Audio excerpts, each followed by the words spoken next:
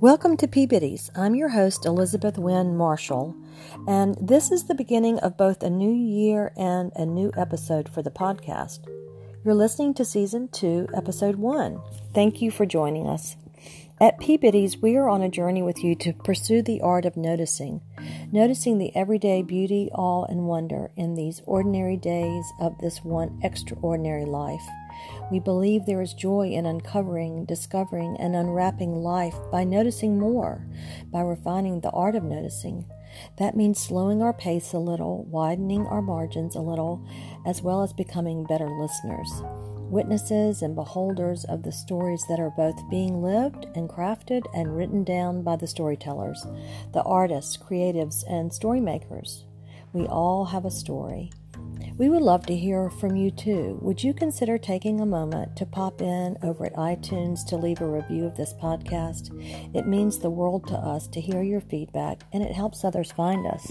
We'd like to open up this community and help others join us. Thank you for that, and thank you for joining me today. Today my guest is Michelle DeRusha. We recorded this episode in late December 2018. It was gray and misty here in South Carolina and a balmy 70 degrees.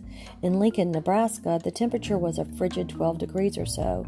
So I invited Michelle to join me for a beach walk where we would chat about her new book, True You, Letting Go of Your False Self to Discover the Person God Created. Published by Baker Books, Michelle's new book released on January 1, 2019. Of course, we weren't really walking barefooted on the beach, but we placed ourselves there in our minds so that we could walk through the pages of the book and chat and laugh in a relaxed setting for our interview. A Massachusetts native, Michelle DeRusha moved to Nebraska in 2001, where she discovered the Great Plains, grasshoppers the size of Cornish hens, and God. She's the author of 4 books: Spiritual Misfit, a memoir of uneasy faith; 50 Women Every Christian Should Know; Katerina and Martin Luther, The Radical Marriage of a Runaway Nun and a Renegade Monk; and her latest book, which released on January 1, True You, Letting Go of Your False Self to Uncover the Person God Created. Michelle writes weekly about learning to listen to your soul at michelledarusha.com, as well as a monthly column for the Lincoln Journal-Star. She lives with her husband and their 2 teenage boys and the laziest Corgi Beagle in the world in Lincoln, Nebraska. Follow Michelle on Instagram and Twitter at Michelle DeRusha and on Facebook at Michelle DeRusha Author. Join me now for the kickoff to Season 2 and my interview with Michelle. True You's back cover words give you a lovely glimpse into the book's deeply meaningful content. Are you exhausted by the do more, be more life? Do you long to uncover your true self and your purpose in this world? Gardeners familiar with the technique called pruning open know that the secret to healthy plants and trees lies in subtracting rather than adding. Similarly, we begin to flourish as we let go of our false selves and allow God to prune us. With powerful stories and insights into the latest research, Michelle DeRusha helps you declutter your heart, mind, and soul, let go of busyness and false identities, grow in your relationships, vocation, communities, and intimacy with God. Join me now for my interview.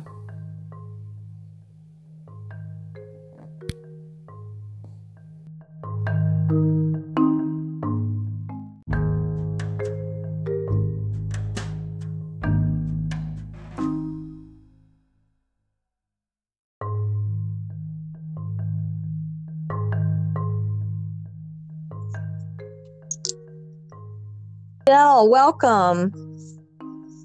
Hey, Elizabeth.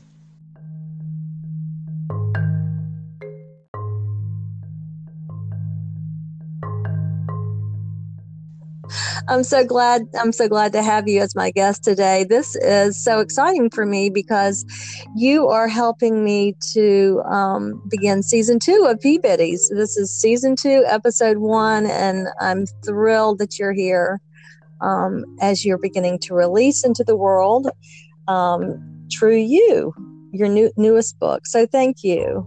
Well, thank you for having me. I didn't even realize I was going to be your first guest for 2019. So that is an honor. And just thank you so much. I love talking to you. So this is just, it's a great opportunity and it's going to be fun. Well, thank you for being here. And so, just so the listeners know, we are recording this, 3 days before the book actually releases, which I'm trying to get everything up and ready and running by the first week of January. So when listeners are listening to this, it will be 2019. But because of the way podcasts work, we're recording this a couple days before your book release. So I know you're super excited. You actually release on Jan 1, don't you? Yeah, January 1st. So it's just a few days away. We're gearing up. And it's been pretty busy since the holiday, since Christmas passed. All of a sudden, it's just, okay, we're getting real over here now. Well, I would love for you to talk a little bit about how True You came to be. And as an aside, I have to reveal this, that when you sit with a book like True You, which deals with silence and solitude and stillness and slowness as themes, it leaves one feeling a little silent and still. So I feel like the effects of this book are fresh in my soul, because I've been sitting with the book. And Michelle, it's a beautiful book of your heart. I just thank you so much for writing it. It's going to be such a gift to the world, and I cannot wait for it to be read widely and to be received into the world in this new year. So anyway, it's just a beautiful, beautiful book, and it's so authentic. I'm thrilled to be able to have you here to talk about it with me. But I would love for you to share a little bit about how you went from the seed of the idea to a book that's over 200 pages, and it's so well developed. But I'm going to let you just tell us a little bit about that process. Yeah, well, first, let me just thank you for those very, very kind words. That means a lot to me, especially coming from you, for one, who I know is a widely read person. So I respect your interests and the depth of your reading, but also because you're an early reader. So it means a lot to me to hear this early feedback, because you just don't know, as a writer and an author, you write a book which comes from your heart and from where the Holy Spirit is leading you, and you just hope and pray that it's going to resonate with people outside of yourself. So it really means a lot to me that it seems to have done that with you. So thank you. So let me start with a story. Goes back a couple years, actually.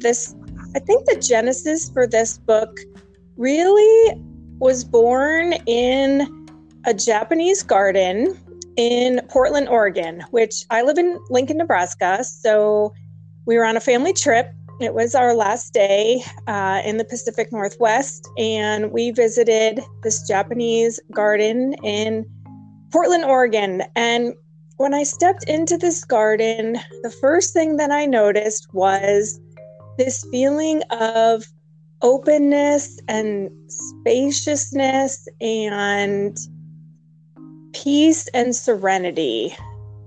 And our tour guide, when she took us around, she stopped at a particular tree. It was a Japanese maple tree, an older tree, so it was fully grown, mature tree. And she explained to us this concept that she called open pruning or open center pruning. And it's a way a Japanese garden removes all of the extraneous leaves, branches, twigs, even whole limbs on a tree in order to reveal what our tour guide called its essential nature. And what it does is it creates this sort of elegant structural element of the tree where it's almost like you can just see the essence, the heart, so to speak, of the tree. And I mean, this tree was just stunningly beautiful. It was, we were just all completely in awe. And I'm not a gardener, so it's not like I was in my element, but there was something about this garden and something about this tree that just really went straight to my heart and soul. And I know, so I thought about what our tour guide had told us about this pruning technique that Japanese gardeners use. And it seemed, the more I thought about it, that it became a metaphor for our spiritual journey in terms of what we hold on to, sort of our own metaphorical extraneous branches and leaves, so that the things that we do and use to camouflage ourselves from the world, or in order to sort of self-protect or hide from, I mean, there's lots of different reasons, but why God is asking us to trust him and to come alongside as he helps us remove, to prune away these extraneous branches in our own lives, to reveal our true selves, just like the essence of that Japanese maple tree was revealed. We also have a true self, been hidden, just covered up by layers and layers of, could be physical stuff like material desires, and it could be sort of, metaphorical stuff.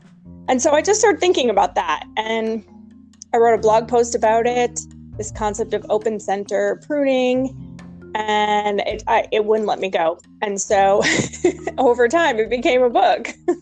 I can understand that. It is such a powerful metaphor, and you use it so effectively. And for me, it helped me to have this concrete image while I was reading. It grounded me and it rooted me in the story and in your teachings and in your journey. So I can't think of when I've seen a metaphor used so effectively. So you did just a beautiful job of continuing that from that excerpt that you just referenced in the Japanese garden in Portland, all the way through to the end. So I love that stays with the reader so effectively. It's beautiful. As a lover of metaphor, I just found this one to be really effective. So what a beautiful job, Michelle. Thank you for... Thank you. Yeah. And it was funny. So like I said, I didn't know anything about Japanese gardening, but the more I researched it, it just fits so well. There's so many layers to it, and so many just images that worked so well all throughout this book. So it was luck or, divine intervention or whatever, I'm not sure, but it started with the pruning metaphor, but there were just so many aspects of gardening, and particularly this Japanese gardening, that worked through and were threaded through the whole book. And so I was delighted to discover that myself. Well, I don't know.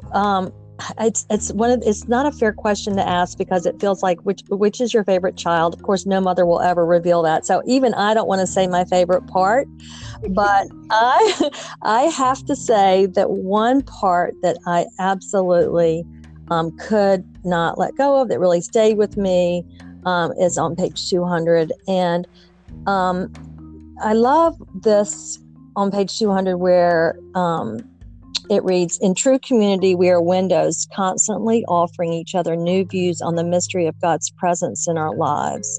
Henry Nouwen wrote, "Sometimes we need a window through which to glimpse truth and beauty. Sometimes we need a window through which to glimpse our own belovedness."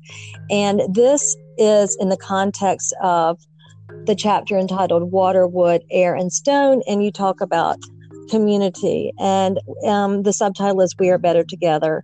And this comes after such rich writing up to this point, because I'm jumping well ahead into chapter 10. But I love that you deal with community as well as self, as well as our relationship with God. You really hit on so many different deep spiritual truths. And I love that you end up in the end on community because, for one reason, selfishly, that's how I know you, is through community. So it comes back to you deal with it so effectively with the title being True You, but then how we are wired and meant to be in community with one another. And I just found that chapter was so beautiful. We can your stories about Logan and how we can point each other to God's love and how and through community. So, but I would love to ask you to share with us maybe a page or a portion that you found particularly powerful in the writing of the book. I do love that chapter, the one that you just referenced. And I love it because I got to write about this family that we became friends with here in Lincoln. They're from Iraq. They came to Nebraska as refugees. They're a Yazidi family. And I mean, God just works in such unexpected ways. And that was such unfamiliar territory for me to come into relationship and community with people from a different culture, who spoke a different language, who had different customs, who practiced a different religion.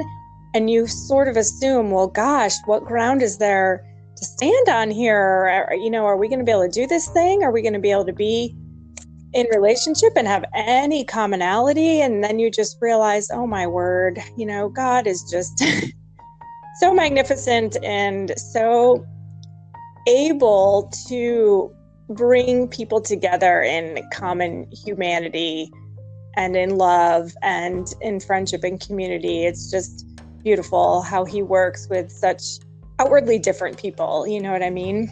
So, yes. Well, and I love that though. I love that where you take us from the beginning up to that point where you have the conviction of the heart to sponsor this family. It's such a beautiful journey. I don't want to give away too much, and I am jumping ahead, but you're so vulnerable in your storytelling, and you're so honest and authentic, and you share so much in a beautiful memoirish way that leads to that. That's something that comes later in your story, but it's such a beautiful part of the book, your relationship with the Iraqi family. And so excuse me for interrupting. I just wanted to interject that. Oh, that's okay. That's okay. I'm trying to think of a little section that I can read that I don't know, that won't read weirdly with, being out of context here. But I mean, I'm almost wondering if I should just read a little bit from the introduction. Yes, lovely. That'd be great. Yeah, I mean, I'll just start from the beginning, right? So perfect. I'll read a couple of paragraphs because this is where it starts. It's the introduction is called A Tale of Two Trees. And just for a little context, I already talked a little bit about this Japanese maple tree, but another important tree that sort of threaded throughout this story is the oak tree. And so this explains why. Oak trees are always the last to lose their leaves.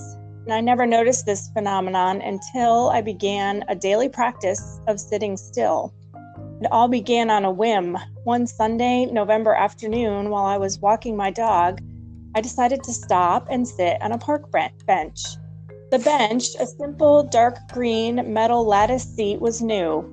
It had appeared at the edge of the walking path earlier that summer, fastened onto a freshly poured slab of concrete, a bronze memorial plaque fixed beneath it. The spot overlooked a small ravine, a couple of oak trees, a Scotch pine, and a trickling creek. In the summer, the grassy hillside is speckled with black-eyed Susans, purple coneflower, and Queen Anne's lace. But by the time I sat on the park bench in late autumn, the wildflowers had died off. All that remained were patches of crisp, tall grass, wind-blown stalks, and a dry stream bed. I'll just continue a little bit more. As I rested there for a few minutes with Josie, who's my dog, sprawled at my feet, I decided I would make this bench sitting part of my daily routine. I vowed I would stop at that same spot along our walking route every day and I would sit for 5 minutes. I would sit in silence, I determined, without music or a podcast in my ears, without dialing my mother or texting my sister, without snapping photos with my camera phone or scrolling through Instagram or Facebook. I would simply sit in silence for 5 minutes. I figured it would be good for me to take a tiny breather in each hectic day. And so that is how what became this daily practice of 5 minutes of sitting in silence and solitude every day while I was walking my dog Josie on this same little walking path that we traveled. And it turned out that became a practice that was really integral into not only writing this book, but also sort of getting in touch with my true self and recognizing and noticing and figuring out how to sort of dismantle this scaffolding of false selves, or these extraneous branches and leaves, so to speak, that didn't really belong to me and to my life. It's so, we talked earlier a little bit about the timing of the release of the book, and I think it's such a beautiful book to begin a year with, a calendar year, or really any fresh new beginning. It's gray outside here today, and it's very December, January looking, and I have spent a lot of time with the book actually today, and I really am going to recommend it highly to people, but I also think it's beautifully timed in its release. So kudos to Baker and to the decision makers, because there is so much in it about fresh starts and about making changes and beginning again, and this image of letting go and decluttering and things that we tend to do this time of year. So I feel like it's so beautifully aligned with maybe the church calendar and with the actual calendar that we live by. Yeah, I actually feel that way too. At first, when I heard from my publisher that they were planning a January 1st release, I thought, are you kidding? Like, that is not a great day. It's an actual holiday, right? I mean, why are we releasing this book on a holiday? But the more I have thought about this book and sort of how to position it for release into the world, it really is well aligned with the fresh start and the new beginning that we often think of in January. So turns out I'm pleased with the timing. But initially, I actually said to my publisher, please, can we come up with a different date? You know, like, that is not going to work for me, but oh well, it is going to work for me. Oh, I think it works so beautifully. And one of the things I feel like, I love the way the book is structured. I love the way it progresses in terms of storytelling. And it almost feels like it could be a devotional.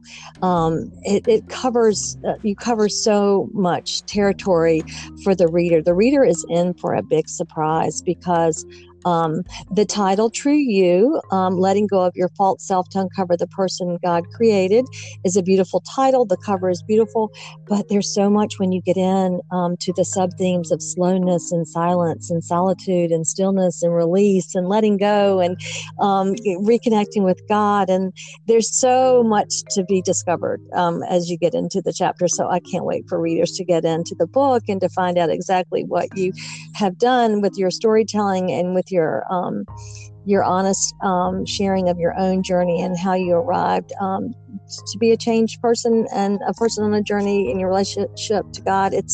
Michelle, it's just beautiful. I love your writing style. I love your authentic. I love the research you've done. I will tell you, the research is rich, and readers are in for a big treat in terms of where you take them. And some of my favorite writers are referenced: Richard Rohr, Brennan Manning. It's quite a treat to go back and look at your footnotes and see some of your. You can speak to that a minute if you'd like to. Some of my favorite writers are referenced: your stories of Mother Teresa's life, just a rich work of the heart, Michelle. And thank you so much for writing this for us, for the world. I'm glad it's in the world, and it's getting ready to have its birthday next week, January 1. Yeah, well, thank you. And, I think you're right. From what I've heard from early readers, some of the people who are participating on the launch team, helping to spread the word and get the book out into the world, it is a book that is probably best read contemplatively and reflectively. The early readers are telling me they're reading it very slowly, one chapter at a time. The chapters are pretty short. There's some questions following each chapter that can help a reader digest personally his or her own journey and where they are on this journey. And so, yeah, I think you're right. I mean, I think it's a book to be read slowly. And it was a book that was written slowly, actually. I mean, it was not a quick write. And that was different for me. I'm usually a pretty fast writer.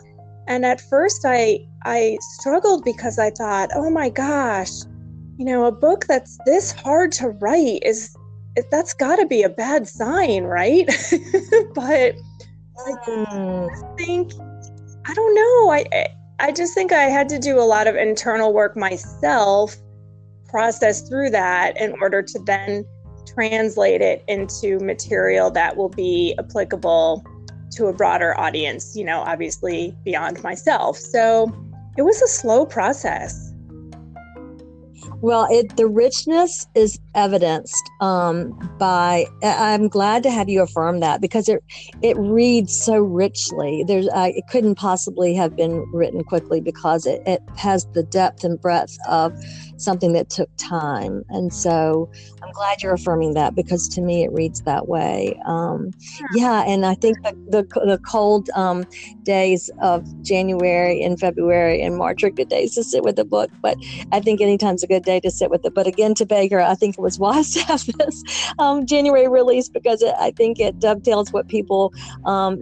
This is a contemplative time in the Christian life. I think we're starting as we begin freshly, and we're decluttering our houses, our minds, and our souls, and our desks. I'm looking at mine. I've got a little more work to do to get mine ready for January. But I do want people, if they're not familiar with your other writing, would you share a little bit about your website and where you are on social media? And I would love for you to give a short reference to the other books. Is this your fourth book you published, or fifth? Fourth? Yes. So take a minute and share those things with readers, and I'll also put them in the show notes. Well, thanks for that opportunity. Definitely. I write at michellederusha.com. So I have a blog there and website, and I'm also on Instagram and Facebook at Michelle DeRusha. Also on Twitter, but I don't spend quite as much time there. And I do love Instagram because I love to take pictures. So that's probably my favorite social media channel. And then previous to True You, I have written 3 additional books. My first was a pure memoir called Spiritual Misfit. And then my second two were more biographical. One was a book compilation of 50 short biographies. It's called 50 Women Every Christian Should Know. And then most recently, I wrote a biography about the marriage of Martin and Katerina Luther, which came out it was last year, right around the 500th anniversary of the Protestant Reformation. So it's been a little bit of a meandering journey, telling my own story, telling other people's stories, and that's kind of fun. Well, thank you for this particular work, and thank you for all of your work. You have such a rich body of work, and thank you for your storytelling on Instagram. That's one of the ways. Although we've met at a couple of conferences or events. We met in person, just so people know we do know one another. I was thinking the other day, I think I've known you since 2013, which to me is a lifetime. I think I first met you. I don't think you remember that, but I met you to Loon, and you were a star in my eyes then. But anyway, and we met again last year. So one of the ways that I feel like I grow to know you better every day is through your storytelling and your microblogging on Instagram. So I highly recommend people follow you there. You are a beautiful and gifted photographer, as well as a gifted writer. And this was our little walk on the beach.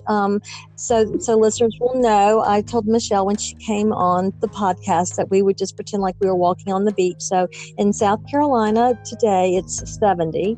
So we just took a metaphorical beach walk and had a long conversation, and we're so glad that everybody was here to listen in and know about the book. So I'm going to release Michelle back to her snowy home and tell her thank you once again for coming on and being the anchor for season 2.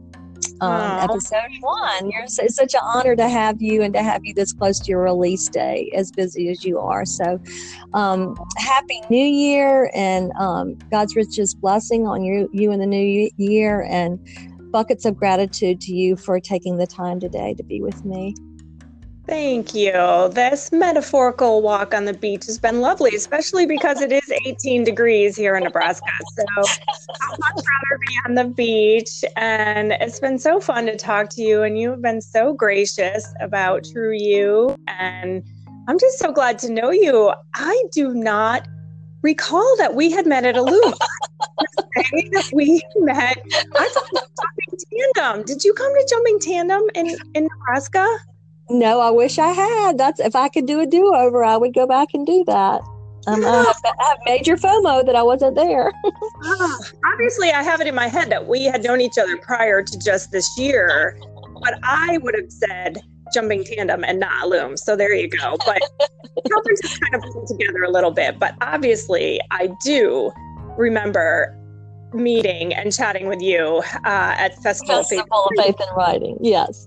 And we swim in the same pond, as they say, or the same body of water. So there's that metaphor as well. But anyway, thank you for being in community with me. It's always a pleasure to share this writing community space with you. And thank you for being my guest today. And I will look forward to following your journey with True You, and God's richest blessing on your book release.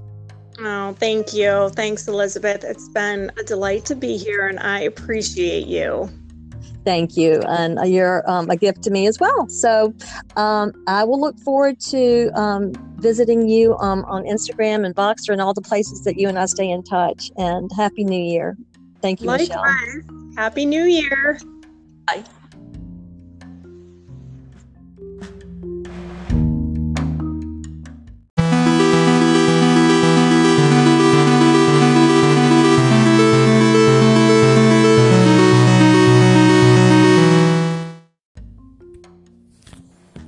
It is wonderful to be back here recording episode 1 of season 2 after a brief respite between seasons 1 and 2.